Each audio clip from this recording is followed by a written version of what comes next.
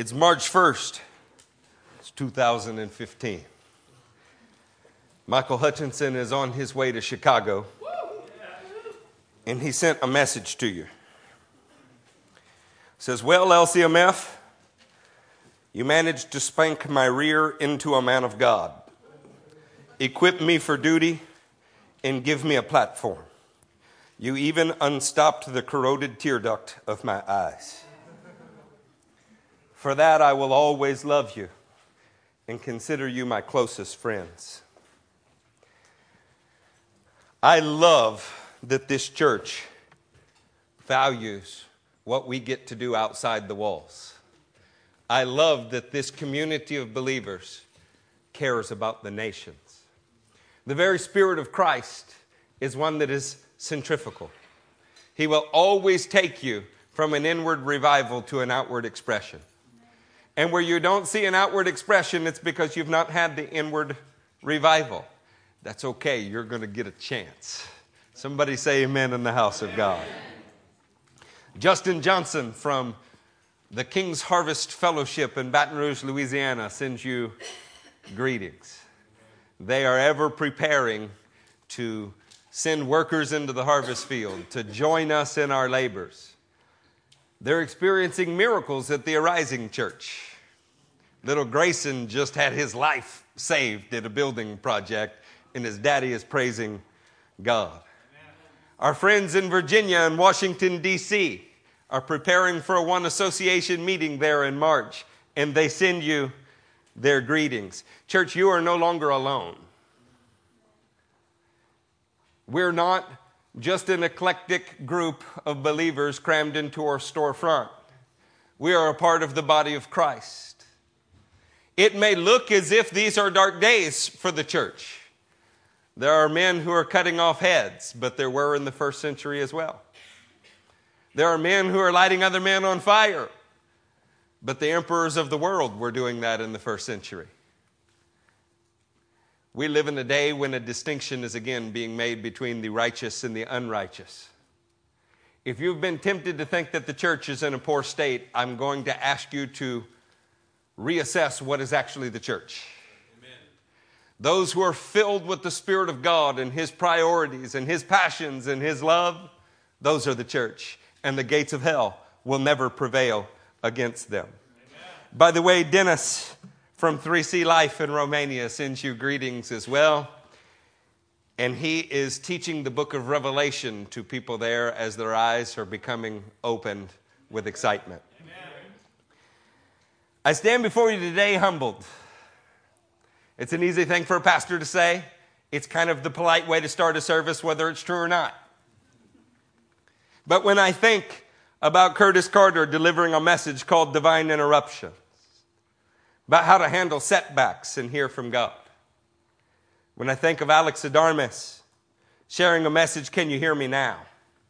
Talking about those crushing moments in your life and what is still true about you and what the Lord is still speaking to you. When I hear Wade Sutherland encourage us about whose report will you believe? We are not alone any longer. Know this, God does not need you. He's doing just fine without you. But He loves you. And He desires to use you to the fullest possibility. And if you don't do it, deliverance will come through someone else. But it ought to be your great joy to reciprocate His love shed abroad in your life by serving Him all of your life. Amen. I stand before you humbled because you don't need me. But it is my very great joy to reciprocate His love in my life by serving you. Can y'all say amen to that? Amen. This is going to be a special Sunday. I do want to warn you. We are approaching Easter. And Easter is a service that we will no longer consider about us. It will be about the people that you bring. So I want to encourage you to bring people for that. This next Wednesday and this next Sunday, Pastor Sutherland will be preaching, and it will be amazing. I'm looking forward to being fed from heaven. March 11th and 15th, I'm going to address the state of the world, the state of the nation, and the state of the church.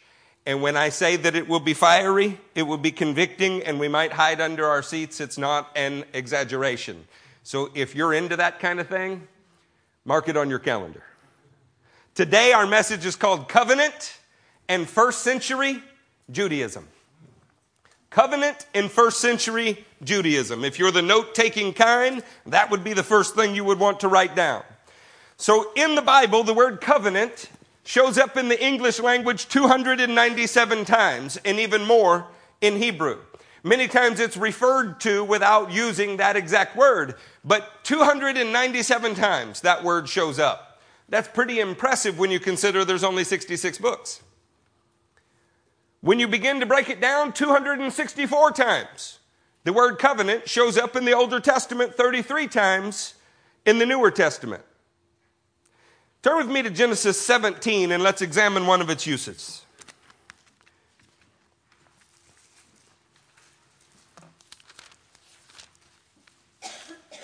What an awesome thing when the living God reveals himself to a man. I want to tell you that there is no separation between Older Covenant and Newer Covenant.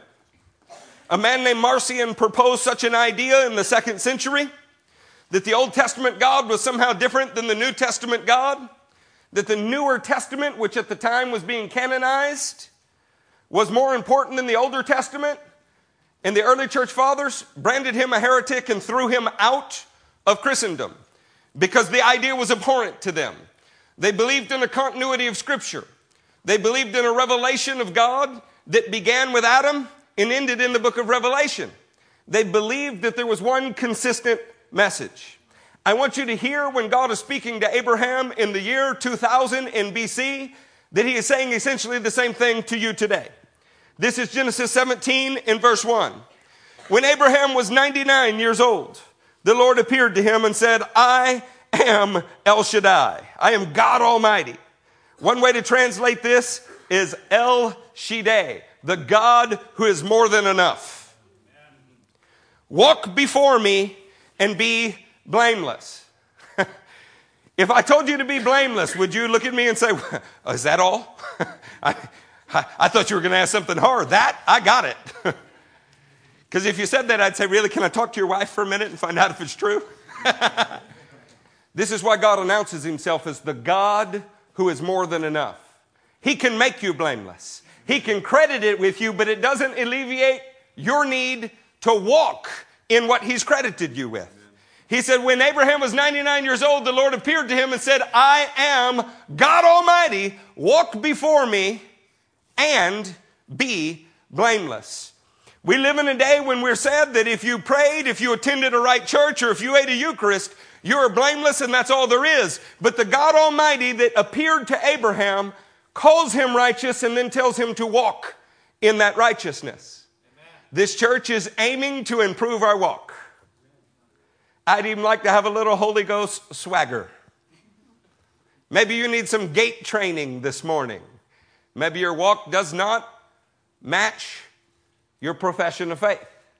This is not our chance to stone you with hymnals. We don't even have them. This is a chance for us to honestly examine what the Scripture says and measure our lives against it, that at the end of the age we might be found pleasing to our God. I will confirm my covenant between me and you and will greatly increase your numbers. God has already been speaking to Abraham since Genesis 12. This is not the first time the covenant shows up. It's simply the first time he confirms the covenant to him in this chapter. Do you know how many times he uses the word covenant in Genesis 17 alone? 14 times. Suffice it to say, God is a covenant-keeping God. He's not like us. If he makes a promise, he makes good on that promise. So we better know what the promises of God are. Somebody say amen. Amen. I was recently on a cruise ship. I can't imagine what it would have been like if I didn't know that all of that food was free. Of course, it's not really free. A price had to be paid in advance. But if the price was paid in advance, then it's all mine. And I took full advantage of it. So much so that my waistline has actually moved. It stopped expanding and just moved. God introduces himself to humanity as the God who is more than enough. He introduces himself to humanity as a covenant-keeping God. As you move through the scripture, you may be familiar with things like Exodus 2. Look at Exodus 2, starting in verse 24.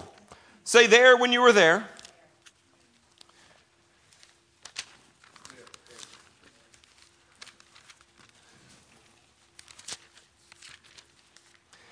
In Exodus 2, in verse 24, God heard their groaning, and he remembered his covenant with Abraham, with Isaac, and with Jacob.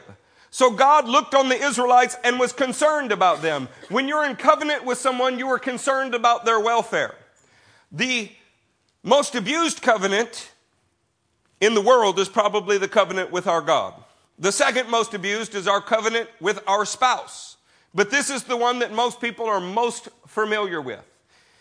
How do you abuse a covenant with God? How do you abuse a covenant with your spouse?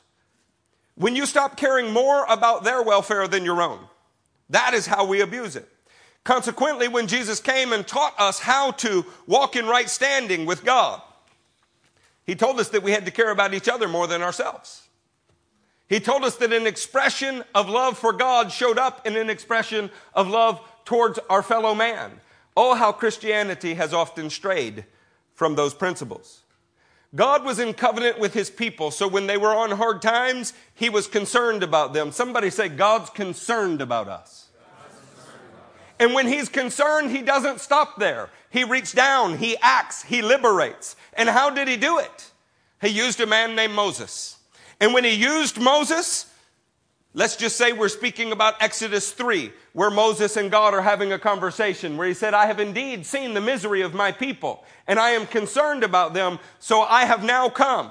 I will reach down, and I will raise them up. This is in essence the gospel of Jesus Christ. He was concerned about our position, so he reached down to raise us up.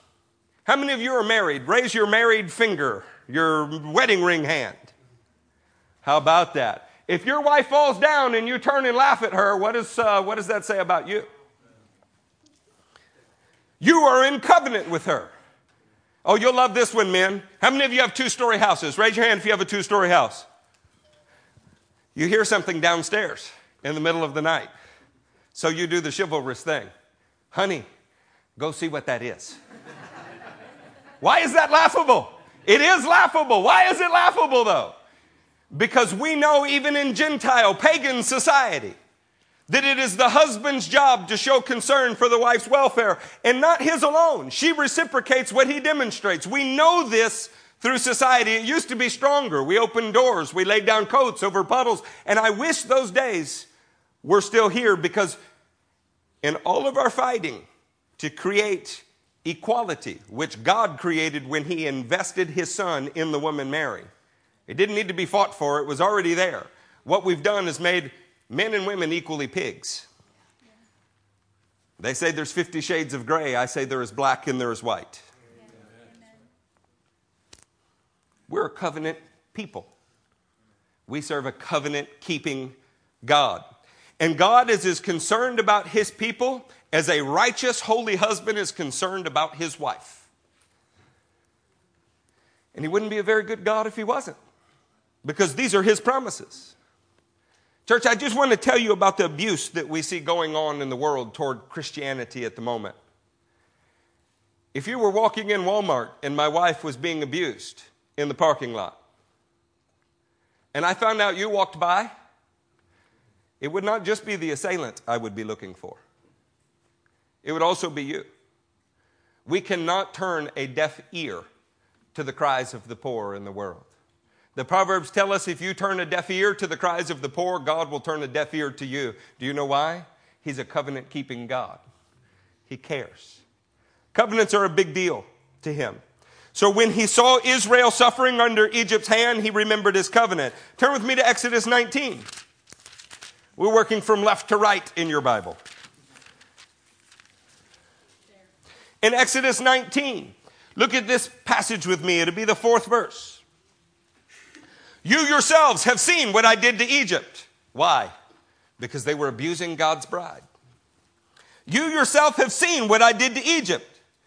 I'm just curious. If Egypt incurred God's wrath because they were abusing God's people, what do you think will happen to any other nation that abuses God's people? Regardless of what political power is in vogue. You yourselves have seen what I did to Egypt and how I carried you on eagle's wings and brought you to myself.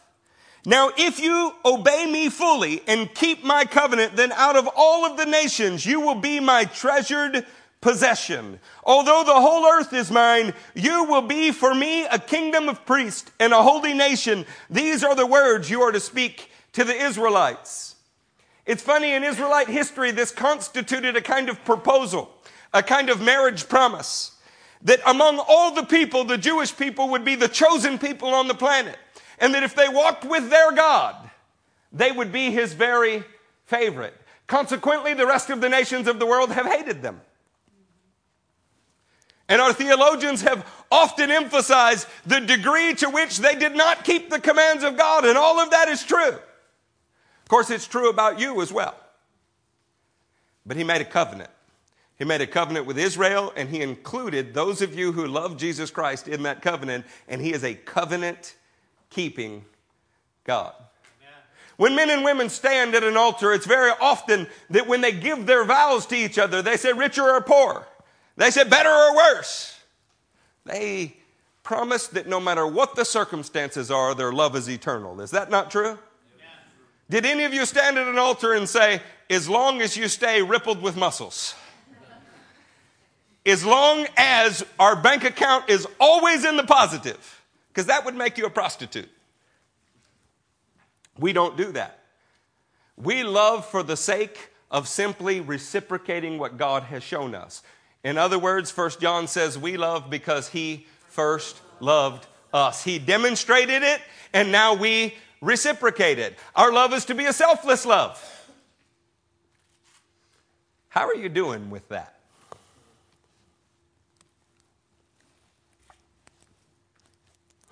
When you think on these things, understand that in the Bible, much of the covenant language mirrored the marriage language. Turn with me to Matthew. I want to show you the first time the word covenant appears in the New Testament. In Matthew, the 26th chapter. Say there when you were there.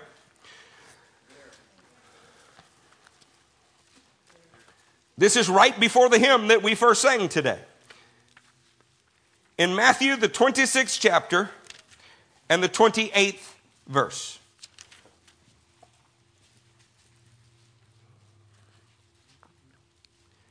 27th verse.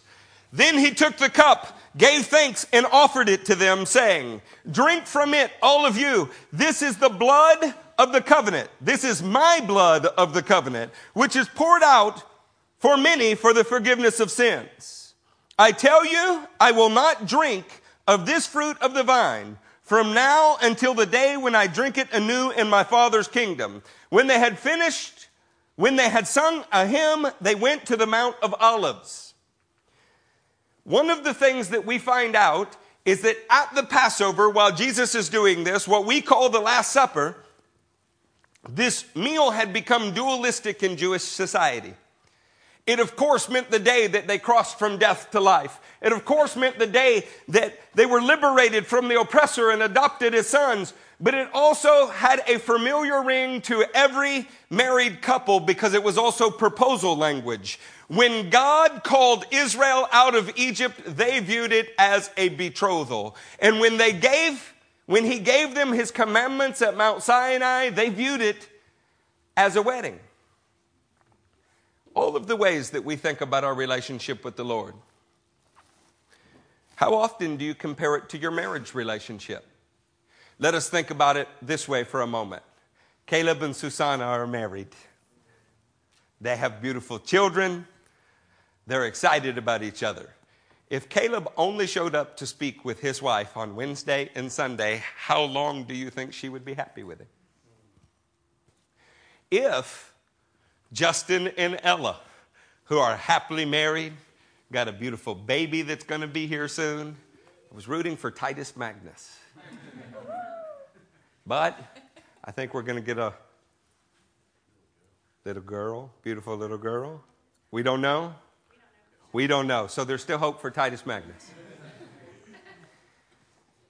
If Ella thought Justin was amazing, loved him, wanted his picture, even though he's put on some marriage weight, right next to their bed, but had alongside that picture previous boyfriends, how do you think Justin would feel about that? Are you beginning to understand some of the commandments then? You shall have no gods besides me. Honor the Sabbath and keep it holy. You know, what our God is after is the kind of devotion that our marriage covenants are supposed to display. There's such an enormous gulf between Exodus 19, you will be for me a treasured possession, and Matthew 26, in this cup we have redemption, that we don't understand, and it's because we don't understand first century Judaism.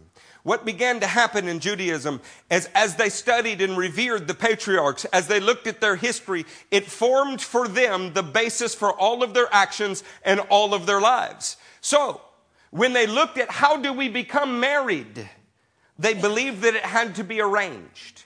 That's reprehensible to the teenage community in America. It becomes less reprehensible the older you get. How many of you would like to pick your children's spouse? Yes. It's working just fine for them in India. The ancient marriage covenant began with a process called the shidduchin. Now, if those words are foreign to you, that's okay. It's the principle that we're after here. All marriages had to be arranged. And why did they have to be arranged? Because when Abraham wanted his son to be married, the promised son, Isaac, he sent out Eliezer. In Genesis 24, 1 through 4, we can see that passage. We'll put it on the screen for you. Abraham was now old and well advanced in years, and the Lord had blessed him in every way. He said to the chief servant in his household, the one in charge of all that he had, put your hand under my thigh. I want you to swear by the Lord, the God of heaven and the God of earth, that you will not get a wife for my son from the daughters of the Canaanites among whom I am living. But you will go to my country and my own relatives and get a wife for my son Isaac. Now, on one level, this is just a man who understands the promise of God was to a specific family. It had to start with a specific family, and then it would grow to include the nations. But on another level, there is something hinted at here. When you're looking for a spouse for your children in the ancient world, you wanted to know that that spouse was in love with the king in the same way your children were. And the reason that you wanted that was because the only thing that mattered was producing offspring that would kick in the gates of hell. Producing offspring that would advance God's agenda on the earth. Producing offspring that would be like arrows in the hands of a warrior. That is what mattered. Today, what matters to us is their wealth, their socioeconomic status, their level of education. I would take a poor man or woman that was rich in faith over a rich man or woman that had no faith. It's not a catch, ladies, to find a doctor or a lawyer. It's a catch to find somebody who loves Jesus more than he loves his own life, because that's the only way in which he will love you more than himself.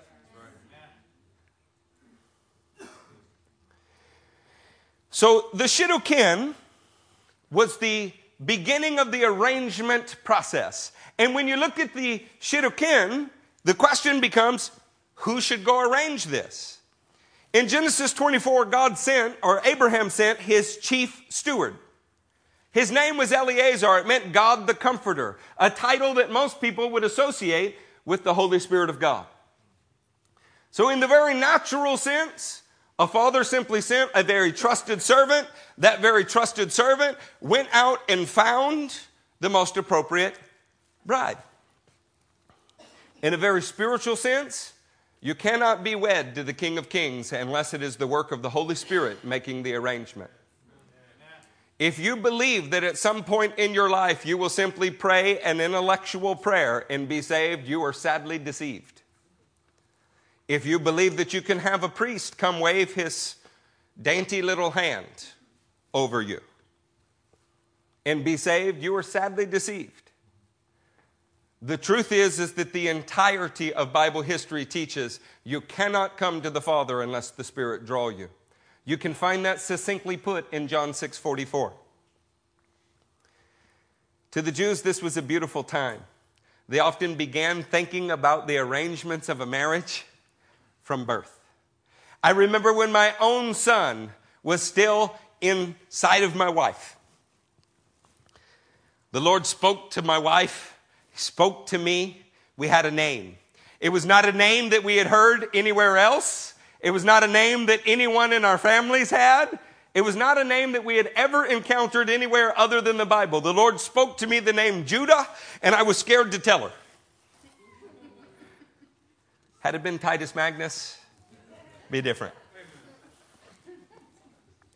And when I said, honey, I believe the Lord wants us to name our son, she said, is it Judah? I said, it is. We laid hands on our belly and began praying then that somewhere in the world God would raise up someone who loved the Lord as much as he would be raised to love the Lord. That's an amazing thing. Every parent should want this for their children. If you have fallen into the trap of choosing worldly criteria,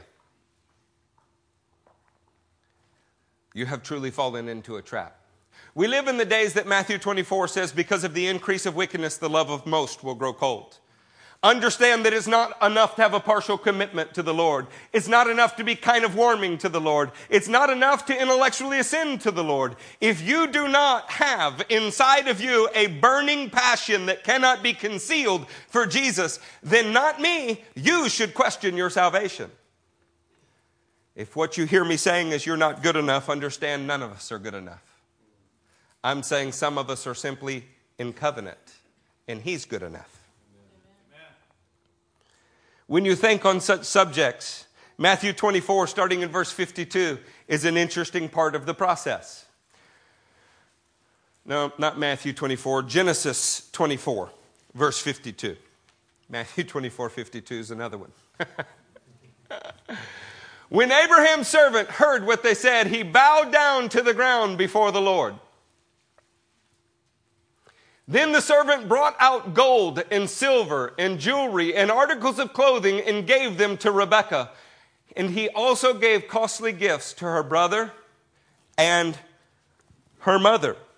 When you're thinking on this passage, understand that in Judaism, a servant was sent. He was called a shadchan. His job was to arrange the process called the shidduchin. And he would go and he would find an appropriate bride. When he found the appropriate bride, two things would begin to happen. They would begin to work out what was called a marriage contract. These are the basis for our vows today. They would outline who would be treated how. In other words, when God said in the first 4 commandments, you shall have no gods beside me. When he says, you will not have graven images. When he says, honor the Sabbath and keep it holy. Or the 3rd commandment, when he says, you will not misuse the name of the Lord your God. He's outlining how he would be treated as a husband. I want spiritual monogamy. Anybody in here disagree with that concept? If so, you're obviously single. He said, I don't even want their pictures around. In fact, now that we're going to share a name, it's important to me that you don't bounce checks. It's important to me that you don't ruin the only name that we will have for the rest of our lives. How you bear the name Christian is an important thing. He said, at least one day a week, we're going to throw everybody else out of the house, and it's just you and I, okay? That's the only one that you men were nodding on. Why is that? Then when we move through the next 6 commandments, you'll honor your father and mother. That's always tested as soon as you're married. Then we work to how you'll treat the rest of humanity. We're not going to murder, lie, covet, steal, all of those things. These are the requirements for the bride and the groom. This servant called a shadchan, he would be speaking with her family saying, this is what my master is like. I want to give you tokens of the marriage age now, gifts. He gave her bracelets. She would be divinely working in her hands. He gave her a gold earring. Sorry, parents, right in the nose. She would be divinely led. He gave them gifts as well. Any loss that you feel like you are suffering is not worth comparing to the kingdom of God. This was the idea. This was the concept. And Judaism picked up on it, so they arranged their marriages. In fact, in 2 Corinthians 11:2, put that on the screen, the Apostle Paul, when speaking about the church, said, I am jealous for you with a godly jealousy. I promised you to one husband, to Christ, that I might present you as a pure virgin to him. The shadchan's job was to make sure that the man's reputation was in fact holy and true. That the bride's reputation was in fact pure and true. In other words, they had a time period where they were simply promised to each other and they had not even met. Oh, single people, hear me. There is somebody walking the earth right now that will be your covenant partner for life. And you are promised to them even before you've met them. And what you do with your body now does matter, male and female. It matters greatly. There is no worse feeling in the world than having your heart joined to someone and then torn away. The word adultery does not mean two married people that are fornicating. That is not what it means. It means an awful tearing.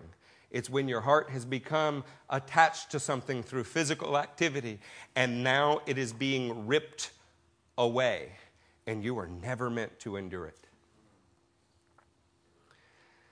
Eleazar gave the people gifts. And he discussed what is called a ketubah, a marriage contract. The marriage contract later would be considered the word of God. But in the very beginning, it was simply how each other would be treated. The ketubah outlines the way in which they would handle every difficult situation that was before them. How many of you were naive when you were married? The rest of you are liars or you are unmarried. I had no idea that my delicate little flower, when she awoke before the 6 a.m. hour, had at least one thorn on her stems. You know, I didn't know that. She had no idea that her Prince Charming was completely incapable of picking up his underwear. We were blissfully naive. We needed a ketubah, a marriage contract, the word of God that would say we had to care more about each other than ourselves. Why? Because that's how our God taught us, and we were in covenant with him before we were in covenant with each other. Are you beginning to see the reason that most marriages are unhappy? Most marriages are unhappy because their spiritual walk is sick and poor, and they don't know it. And they have believed the lie that they can be all right with God and wrong with each other. It is not true. It has never been true. It will never be true. Dr. Phil can say it. You can find a Dr. Spock. You can find anybody that wants to stand in opposition to God's word and think they know better, but time will prove them wrong. The next thing that would happen is in Genesis 24:58 through 60. They called to Rebekah. By the way, the name Rebekah means irresistible. It's a good name. I understand we have a Rebekah here. And she brought a young man in tow. That's an amazing. The name has still got power to this day. Actually, Marco loves Jesus as much as he seems to have affection for Rebekah. So they called Rebekah and asked her, "Will you go with this man?" "I will go," she said. So they sent their sister Rebekah on her way, along with her nurse and Abraham's servant and his men.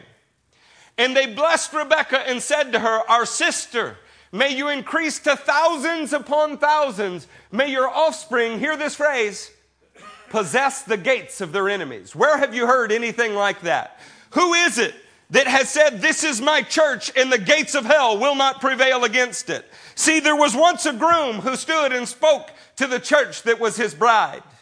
And he said, "You will possess the gates of the enemy."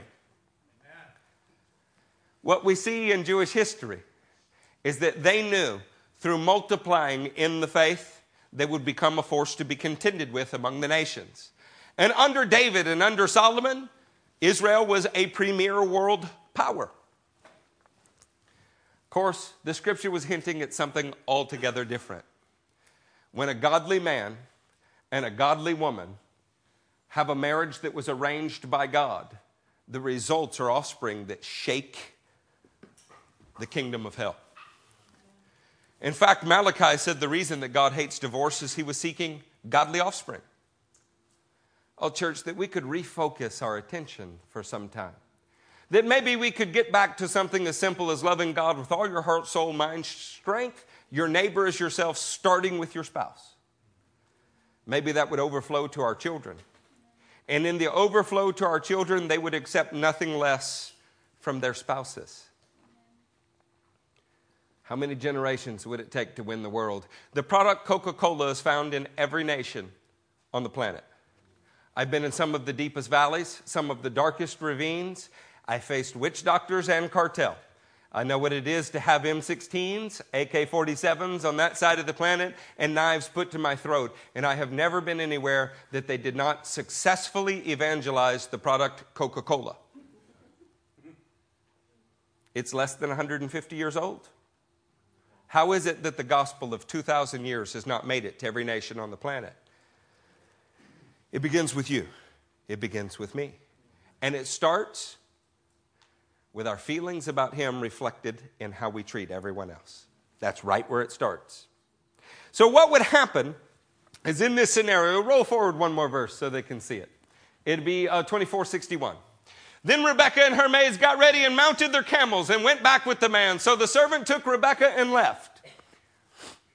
Now Isaac had come from Beer Lahai Roi, for he was living in the Negev. I don't want to get off subject too much, but where they met was called the Well of the Living One's Vision. Beer Lahai Roi. In other words, the very thing that they were acting out would be a vision of someone who was still to come. Church, who is that? Who is the promised son that is waiting on a righteous bride brought by the Holy Spirit?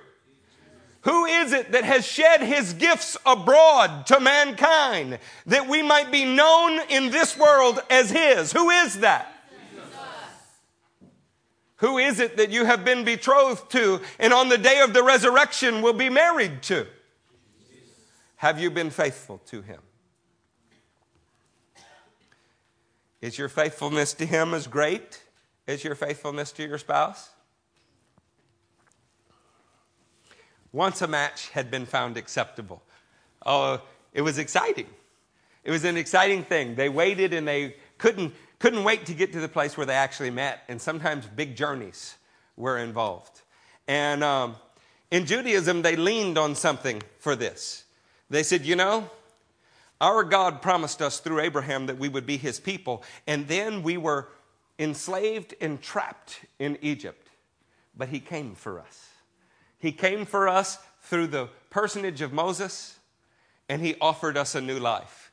That is where we will take what is called the erusion ceremony or the engagement ceremony.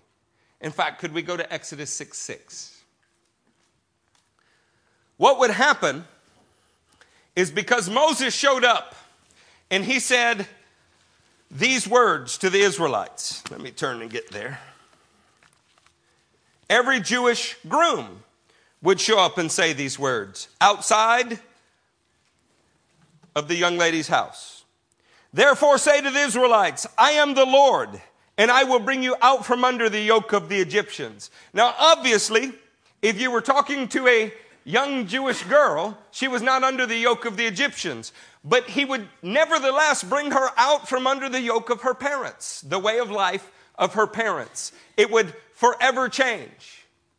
Have you ever seen a marriage where they did not come out from under the yoke of the parents? Where he is still so attached to mama that his wife plays second fiddle? Or where she is so concerned with what her parents think that his every decision is second guessed by them? Jewish marriage started with the foundational element Once we become a new entity, once you leave their house to come with me, that has forever changed. Started in the garden. King James said, leave and cleave. But this is where the Jews began this.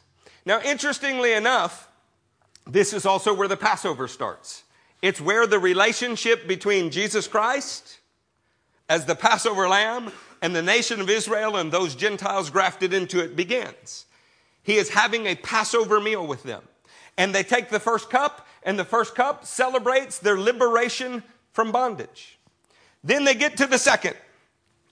I will free you from being slaves to them. It's one thing to try to walk in a new faith. It is another thing to put down the power of sin in your life. How many, we won't ask for hands, how many have said, Lord, I will follow you, I love you, you are the Christ, I'll give my life for you, and then have found out that there is sin that is trailing you, you have not been able to put down, and you know it's wrong. Jesus Christ didn't just call you to a new way of life. He called you to be blameless, just as God called Abraham. The way this worked for a young Jewish groom is he would say to the bride, I will bring you out and I will free you from the loneliness of an incomplete calling. See, the biblical reason for people to get married is that the man was given a call from God. And that call from God could not be performed, could not be achieved without her. So she was not just a helper, she was indispensable. She was cherished. She was not just subordinate, she was so needed that there was no parallel in all of the globe to your relationship to her. In fact, the very word ezer, which is the word helpmate in Hebrew, means that person which helps you accomplish what you could not do alone. Oh, how many of you actually feel that way about your spouse? See, the way that we feel about our spouses very often is the way we feel about the Lord. We still love them, but we're leading very much separate lives.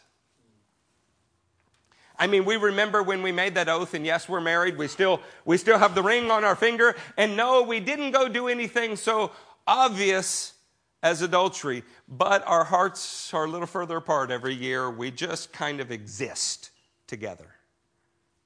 Now, there are many marriages like that in the world because there are many relationships with the Lord like that in the world. They remember when their passion for Him once burned bright and hot, but now they're older and wiser, and this is just the way things go, you know. The very basis for marriage was the same basis that liberated Israel from bondage to Egypt. Said, I will bring you out and I will free you from loneliness and incompleteness. We'll be joined forever. He goes on to say, and I will redeem you with an outstretched arm and mighty acts of judgment. The Jewish groom would take the third cup and say, in this cup you will have redemption. If there's a price to be paid, sweetheart, I will pay it. If you have some attachment I don't know about, I will break it. If you have some suitor who's waiting for me to leave, I will deal with him. This was the heart of the Jewish groom. It is, if you accept this, we will now be in covenant if we're married, or we will shed our blood and it'll be broken. But nothing other than death would separate us. Are you hearing wedding vows in that? What an interesting thing, because it was this cup that Jesus took and He made a covenant with us. How many of you in this room have ever taken communion? Raise your hand if you have ever taken communion in your life. Then you took that wedding vow.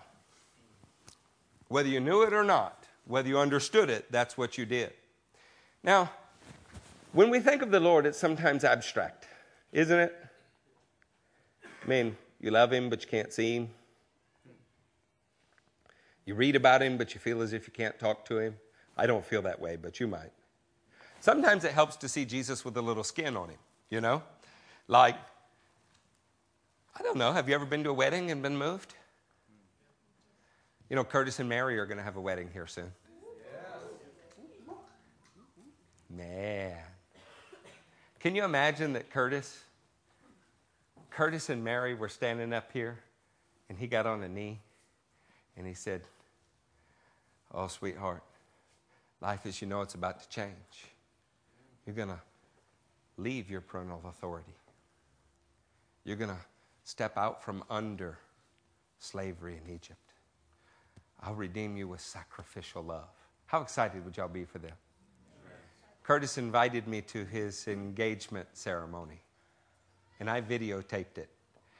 And I rarely have ever seen two human beings experience such joy. I mean, enraptured. Timo, am I lying? I mean, Mama was all messed up that day, huh?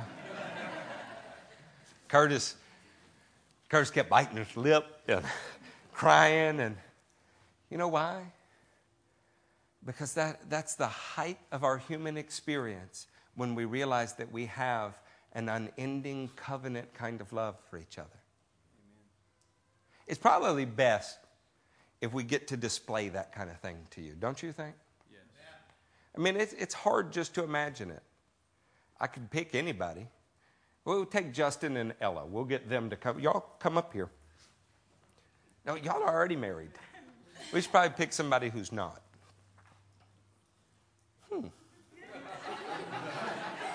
Judah, Sasha, why don't y'all come up here? And I mean, just as a sermon example for a minute, maybe we could imagine that Sasha is with Baj and Natalie. Baj, Natalie, why don't y'all come up here? And Judah has now ventured across hell and high water, fighting dragons or whatever else we've always dreamed about. He's climbed the tower.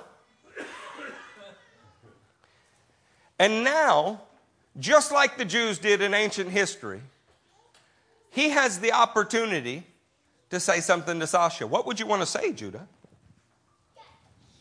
Sasha, there are only two things that I can promise you.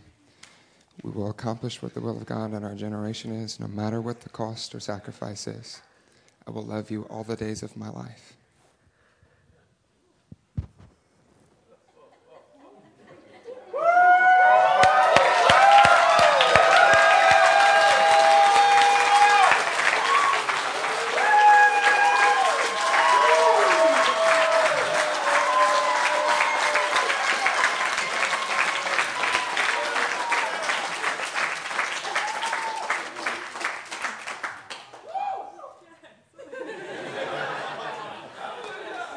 I need to be clear.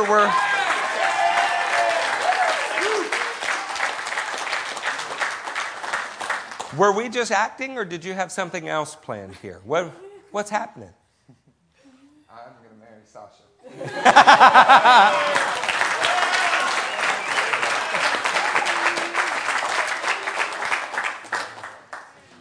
I think you better put the symbol on her finger before somebody else gets the wrong idea.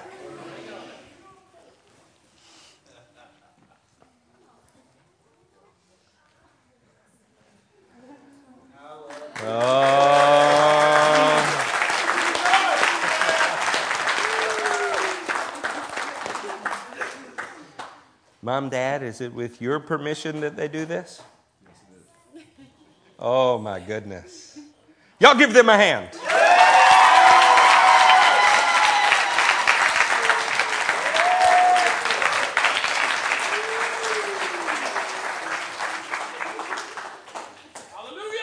Hallelujah. Hallelujah. All right, now you're going to need to gather yourselves for just a second. How happy do you feel for them? How excited are you to see two young people in love? Perhaps, like when I was engaged to my wife, there is someone who thinks, golly, they're so young, it's tragic.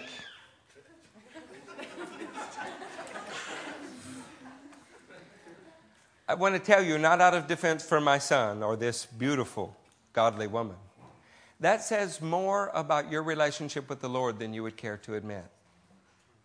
It says that you've become cynical and that you no longer believe that it is possible to walk in holiness. My heart is that people would be renewed today. See, we promised the Lord just like these two have promised, and then we walk poorly. And enough years goes by and we just assume that that's the way that it is. But you wouldn't accept that for them. You wouldn't want that for them. You would expect them to be vibrantly, passionately in love. The Apostle Paul had that kind of heart for the Corinthian church. He said, I promised you to but one husband, pure, virtuous. Literally, the word is virgin. You need to renew your heart. You need to renew your love for the Lord. If you have competing interest with Him, if your business is as important to you as your walk with the Lord, if the way that you spend your time shows that you value deer hunting as much as you do Jesus Christ, your wife shouldn't put up with it, and I can assure you, your godly husband, the living Christ, he will not. One of the things that would happen at this point is, had Judah been Jewish, and he's a pork-eating Gentile with a Jewish name, had he been Jewish, he would have offered her a glass of wine instead of that ring. And that glass of wine, if she drank it, said, we will share the same cup for eternity. Whatever happens to you will happen to me. Whatever happens to me will happen to you. This is the cup that Jesus held up. And there was a fourth cup to be drunk. And the fourth cup would not be consumed until you got to the actual wedding ceremony. This was just the engagement period, the time of testing to see if you would remain pure. The fourth cup would be when I take you to be with me. This would be when the marriage would actually be consummated. Jesus held up that third cup and he said, I'm going to redeem you with sacrificial acts of love, basically. But we will not yet drink the fourth cup. That comes later with my Father in the kingdom. Church, you are engaged to Jesus Christ. And this is the time when you prove faithful. If she drank the cup like you have drank the cup, then what would happen is they would begin preparing their daily lives. Do you know what the very next thing they would do in Jewish culture? They would become baptized. She would go home and she would go through a ceremony that cleansed her. A brand new, fresh start, preparing to be a married woman. He would go home and be baptized, committing him to be a husband. You know why we baptize in the Church of the Living God? It's to symbolize a total status change. You're no longer a free agent. You're no longer single. You now share the same fate as Jesus Christ, to be crucified with him, to be raised with him. Are you dating God? Are you married to him? Are you cheating on him? If your spiritual walk was a reality television show, would the world love it or would the church love it?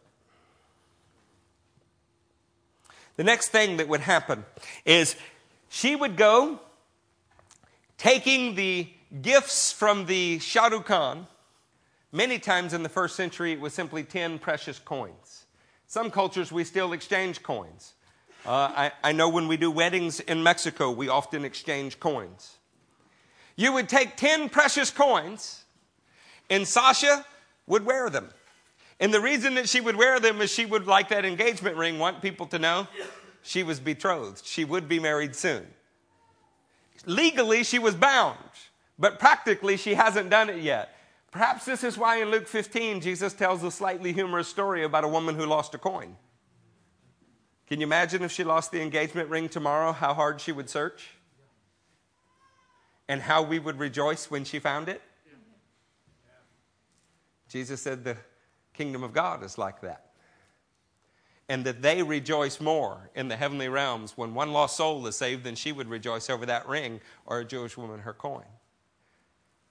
You know, John 14, the first few verses said, I go to prepare a place for you in my Father's house. This is what Judah would be doing. In Israel, you lived in insulas. These were family estates. Your family land was handed down from generation to generation, and you were not allowed for another family to occupy that land. You couldn't sell it. It was your inheritance, your tribe's inheritance. So what Judah would do is he would come back to the house, and he would be building on to the house a new dwelling for her and Sasha. For him and Sasha. And it'd be so frustrating for him. Because what do you think he's thinking about? The day he gets his bride. But do you know he didn't get to choose that? In Jewish culture, he did not get to choose the day that he went to go get his bride. Because he's building on to my house.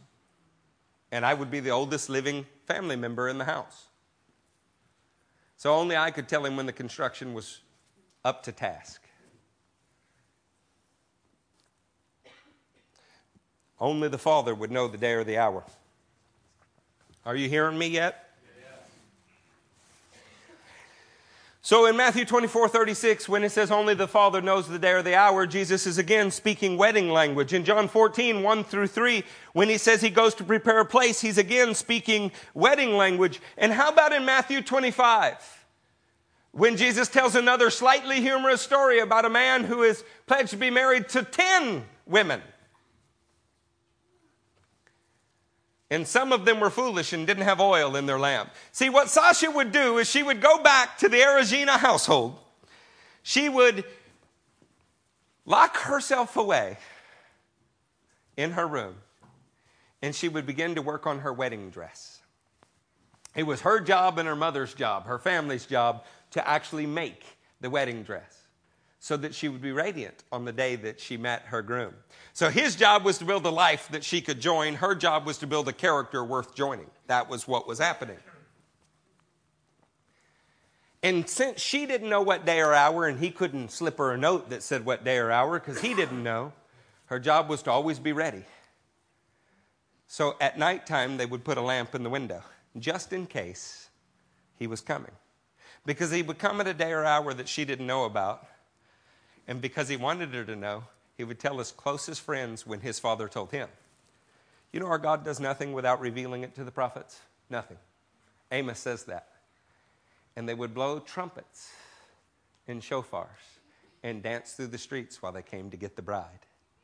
They would carry her. The word for the last part of the Jewish marriage is nesuin, and it means to carry. They would carry her to him. The bride would be brought to the husband. Of course, he's looking from a distance, waiting for her to come. And they would meet, and there would be a ceremony there that would change everything. It would last 7 days. 7 is one of God's favorite numbers.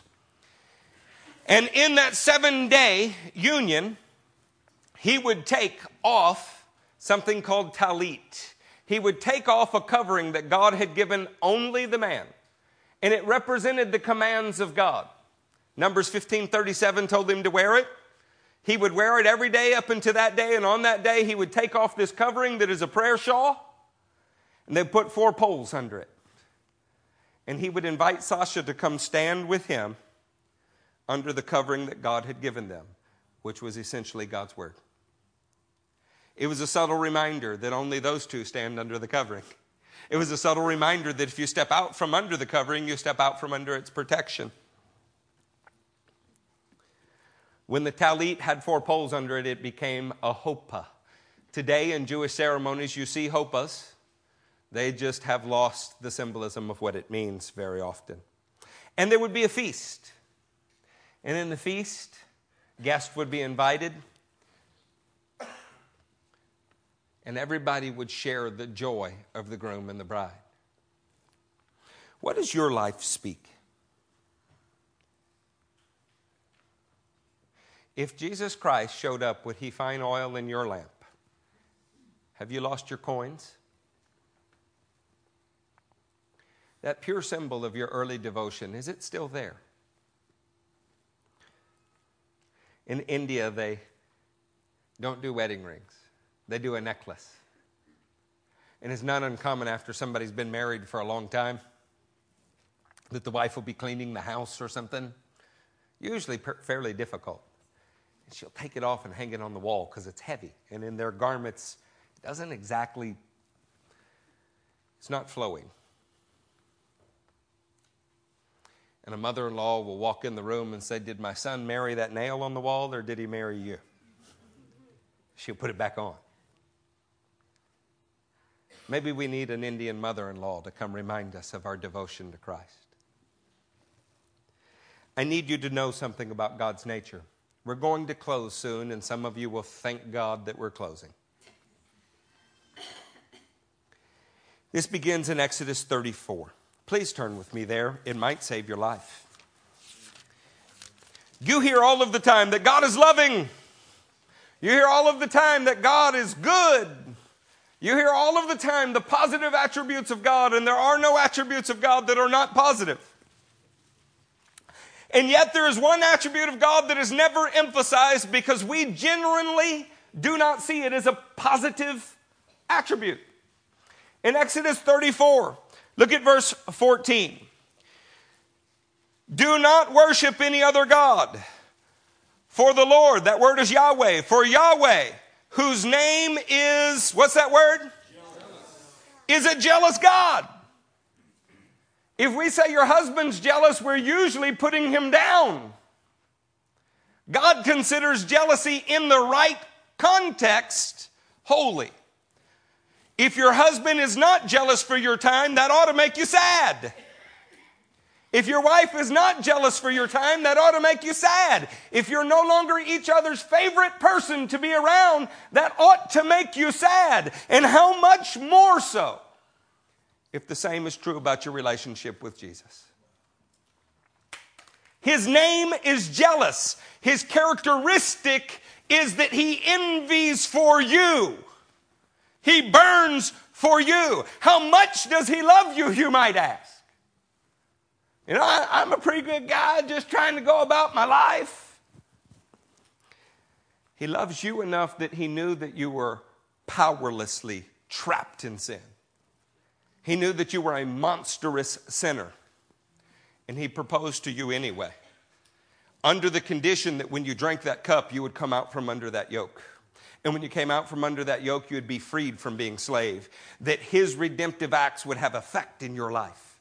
And that you'd be waiting to be taken to him. Have you accepted the cup or the ring, but you have not made your dress or worn your coins?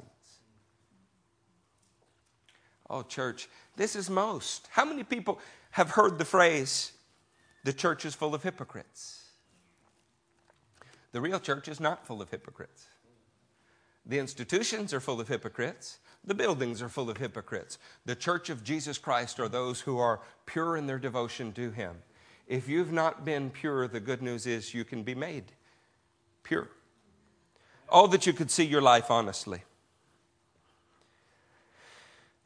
Be careful not to make a treaty with those who live in the land.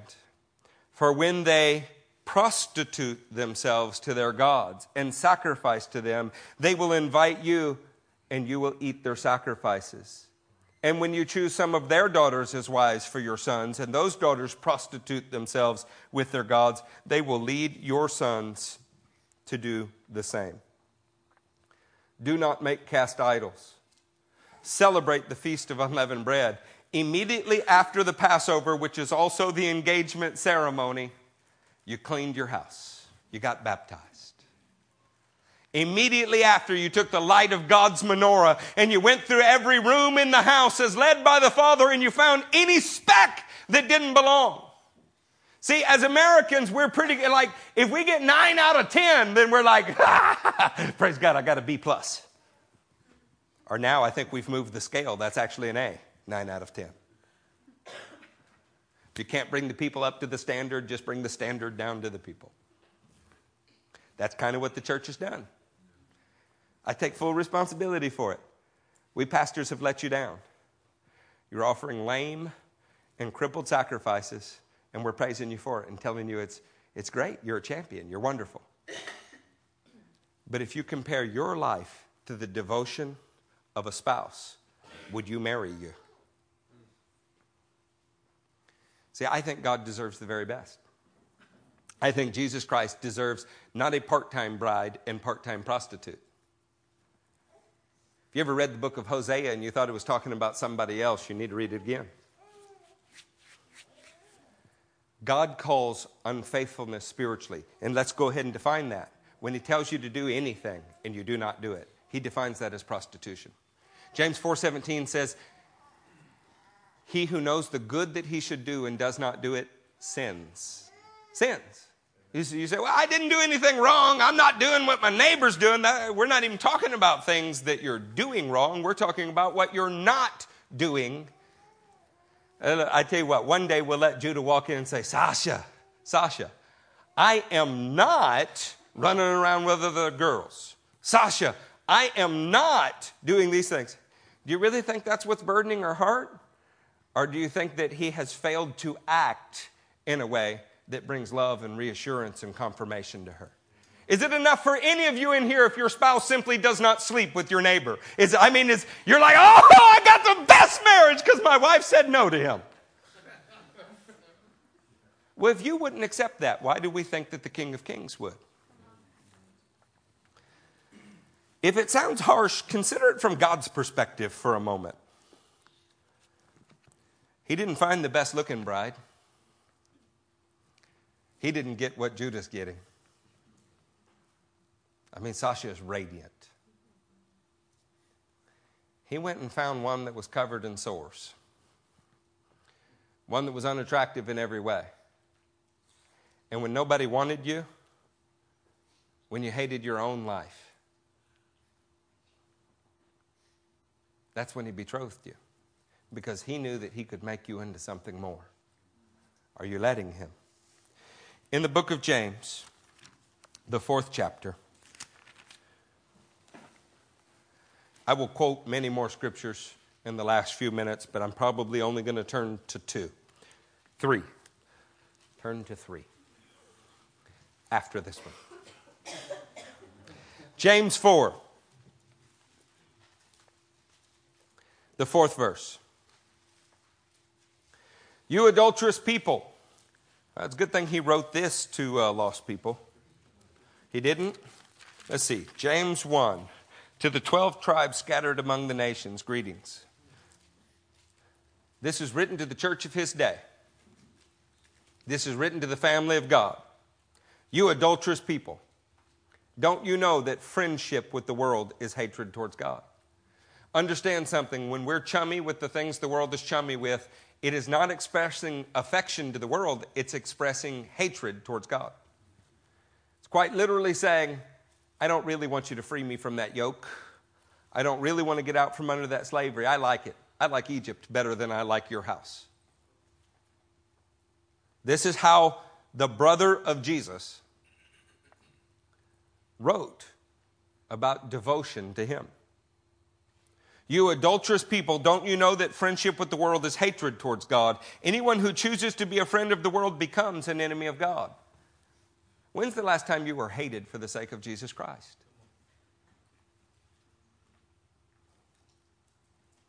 Or do you think the scripture says without reason that the Spirit he caused to live in us envies intensely? Envies intensely. God is a jealous husband. He wants all of you and is not willing to share you with anyone. He wants you to go to bed thinking about him. He wants you to wake up thinking about him. He wants you to ask him throughout the day what you could do that would please him and catch his eye. Not because you're owning salvation. He's already called you blameless. Now he's asked you to walk in it. God opposes the proud, but he gives grace to the humble. Submit yourselves then to God. Resist the devil and he will flee from you. Come near to God and he will come near to you. Wash your hands, you sinners. And purify your hearts, you double-minded. Grieve and mourn and wail. That sounds so harsh. Remember, it's the brother of Jesus, and he's writing to believers. Anybody in here got a sister? Raise your hand, you got a sister. Now, I have a good brother-in-law, and he's here with me today.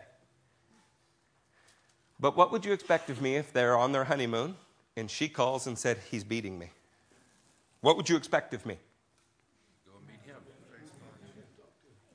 Probably wouldn't expect me to sit on my salvation. This is the brother of Jesus, and he's concerned with your devotion to the King of Kings.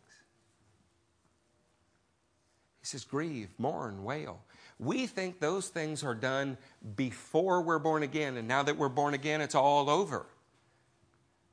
I would say that you always need to be repenting. I would say that if you look into the mirror that is God's Word, you're going to find out that your devotion's not been as pure as you think it has been. And that He'll show you that. Same way that you're pretty sure you're doing just fine with your honey, and you're strolling along, and then the longer you talk, you realize, yeah, I guess I did leave my toothpaste by the sink, and I turned off your alarm and not mine. I thought I was doing just fine until confronted with the truth.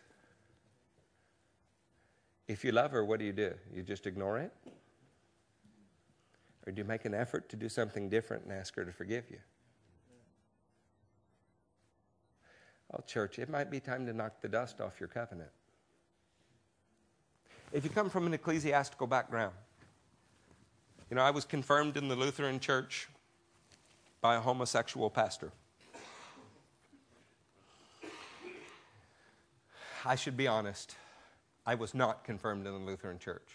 I went through confirmation and passed, and the day before the ceremony, I got into a fight on the stage.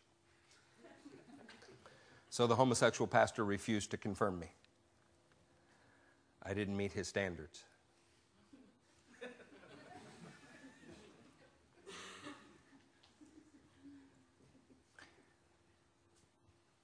I want to tell you, nobody can confirm you into the Church of Jesus Christ. Only He can. And you might not know when you're not, but you definitely know when you are. I hope that's not confusing to you. I grew up with a man who was drunk a lot. He never thought he was drunk. That's what deception's like. I'm doing just fine with God, because you don't know you're not doing just fine with God. But as soon as you get right with God, you realize how wrong you were with Him. That's how that works. It's Holy Ghost sobriety. I would just like to point out that the Beatitudes were to address this situation. Blessed are those who mourn, for they will be comforted. Why is it a blessing to mourn? Because you've realized your true state. You've looked at Judah and Sasha and you went, I want that towards the Lord, and I don't really have it. You've looked at your true state, and it's grieving to you. Like, I want that. Because that mourning leads to a meekness. By the way, I'm just quoting Matthew 2, 3, and 4. That meekness is when you finally go, look, I could do anything I want to do. I have the power to do whatever I would like to do. I could go in any direction, but I no longer want to exert that myself. Whatever the Lord tells me to do, that is what I want to do. Because I've been doing it my way and it's not working.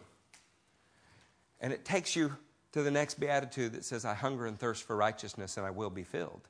When you mourn over your position and you're starting to demonstrate meekness, I don't want to go my own way anymore. Whatever it takes, Lord, whatever it is, that I want. I'll do whatever it takes to have the kind of zeal for Jesus that Judah and Sasha have for each other. There's a man named Dumar. Dumar is a Syrian, not a Syrian. He is a person who is from the country of Syria.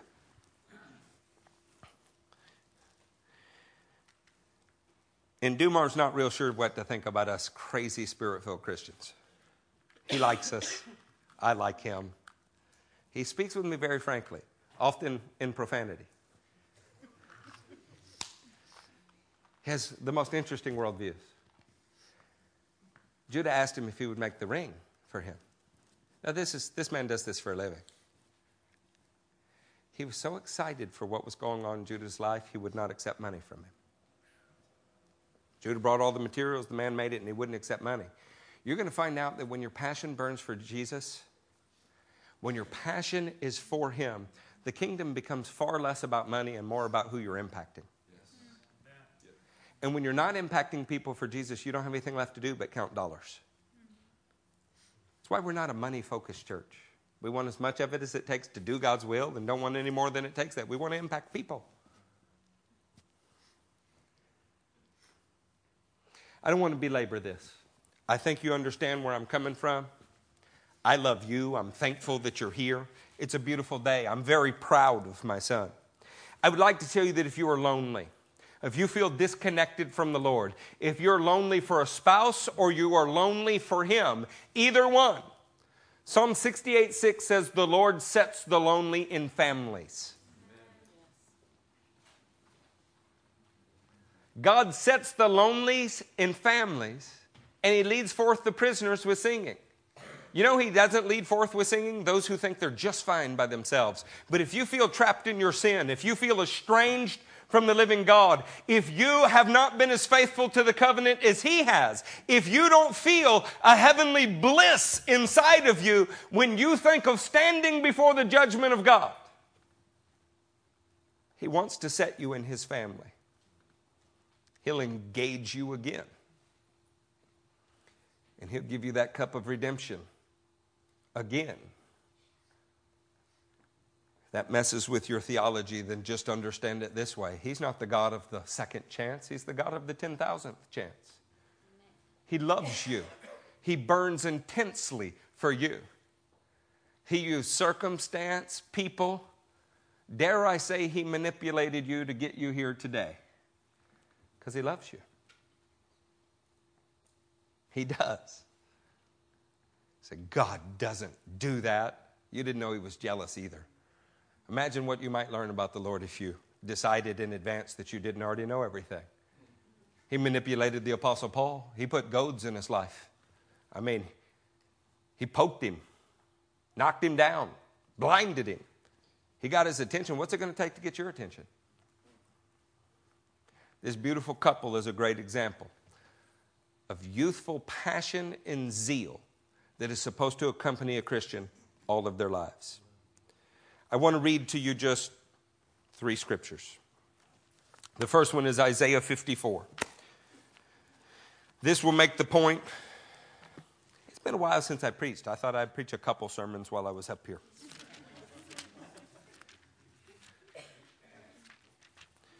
When you hear me mention Revelation, Matthew, you come this way. It's going to be just a minute, because I can.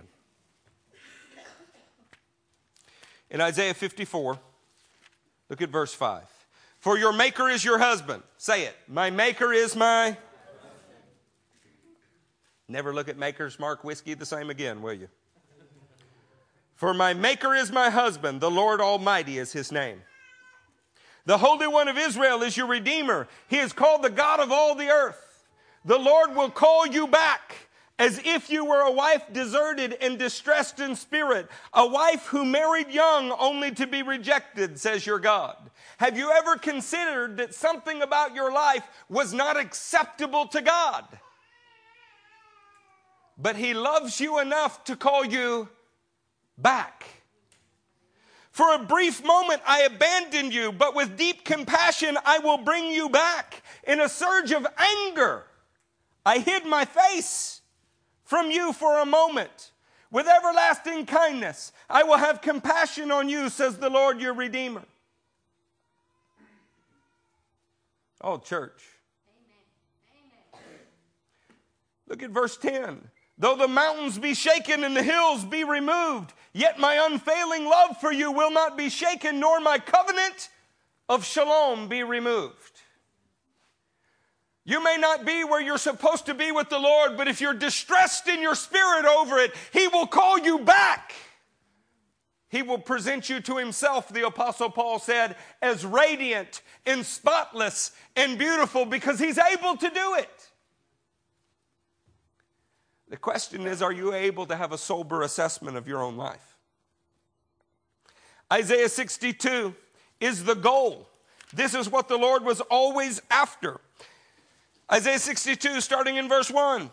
For Zion's sake, I will not keep silent. For Jerusalem's sake, I will not remain quiet till her righteousness shines out like the dawn, her salvation like a blazing torch. He wants you as beautiful as Sasha will be in her wedding dress.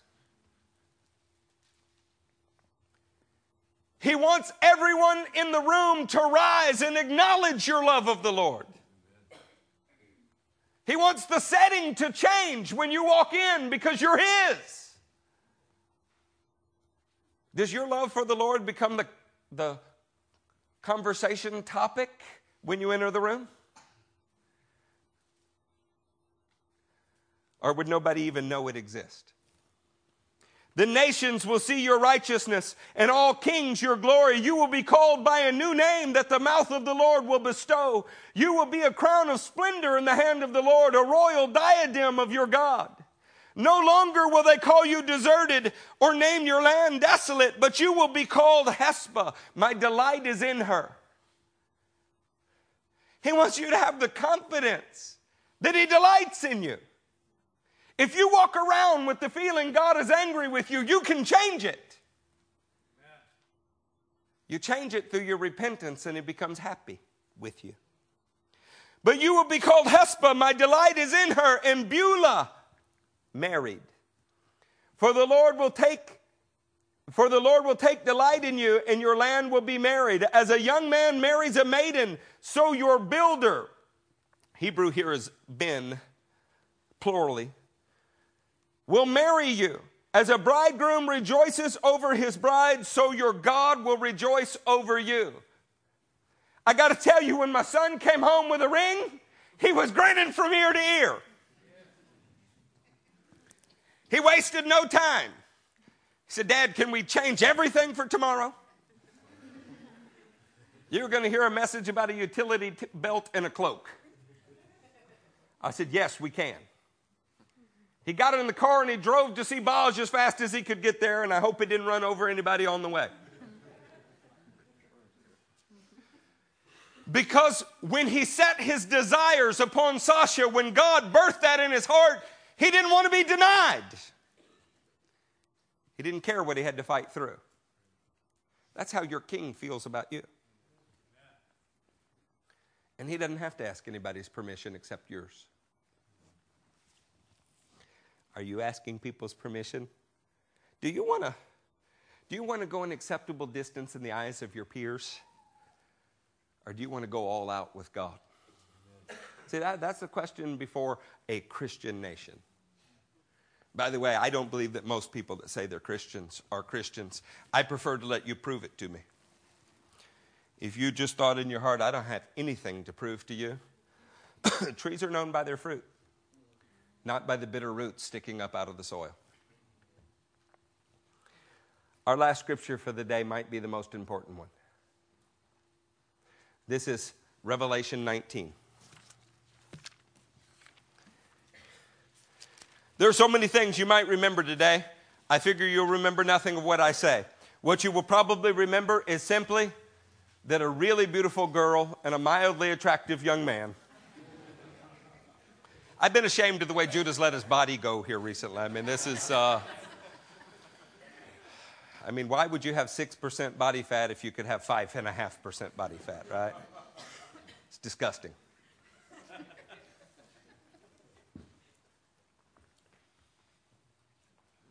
I figure if you didn't remember any other thing, you might remember their expressions. You might remember that young woman's face when she realized, out of everybody on the planet, he picked me. Because that's exactly how you're supposed to feel about the King of the universe and you. I know them. I'm watching him prepare his life for her to join. And I'm watching her prepare her life and her character to join him. I'm watching it. This is what's expected of us. And in Revelation 19, we see the culmination of the ages. It starts in verse 5.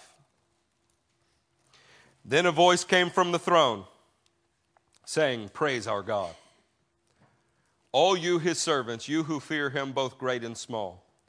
Then I heard what sounded like a great multitude, like the roar of rushing waters, and like loud peals of thunder and shouting. What does it sound like when the heavens are excited? And what does it take to get the heavens excited? Hallelujah! For our Lord God Almighty reigns. Let us rejoice and be glad and give him glory. For the wedding of the Lamb has come, and his bride has... Are you ready? Fine linen, bright and clean, was given her to wear. Where did she get it? He gave it to her.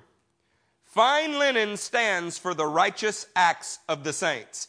God lays out for you righteousness for you to walk in. Will you be naked on that day? Or you be wearing what he laid out for you to do? We are not going to read it. But sometime throw away your commentary, burn it. Take a highlighter to the study notes passages of your Bible. Read Revelation 19 and then go to Matthew 22 and ask yourself, when the subjects of the kingdom were invited to the wedding and they wouldn't come. And he went out and he got the blind and the lame, which is you, by the way. And they came. But the king noticed, why does that person not have their wedding clothes? And he threw them out. It's because he had provided righteous acts for them to do, and they said no. He finishes with the phrase, many are invited, few are chosen. You're here because you've been invited. You've now been informed of what your love is supposed to look like. You've been informed of how to rekindle it. You've been informed of how to build your wedding dress. Only you can say no. If you've already drunk that cup, you've already promised this. You just may have done it in ignorance. We're going to stand to our feet.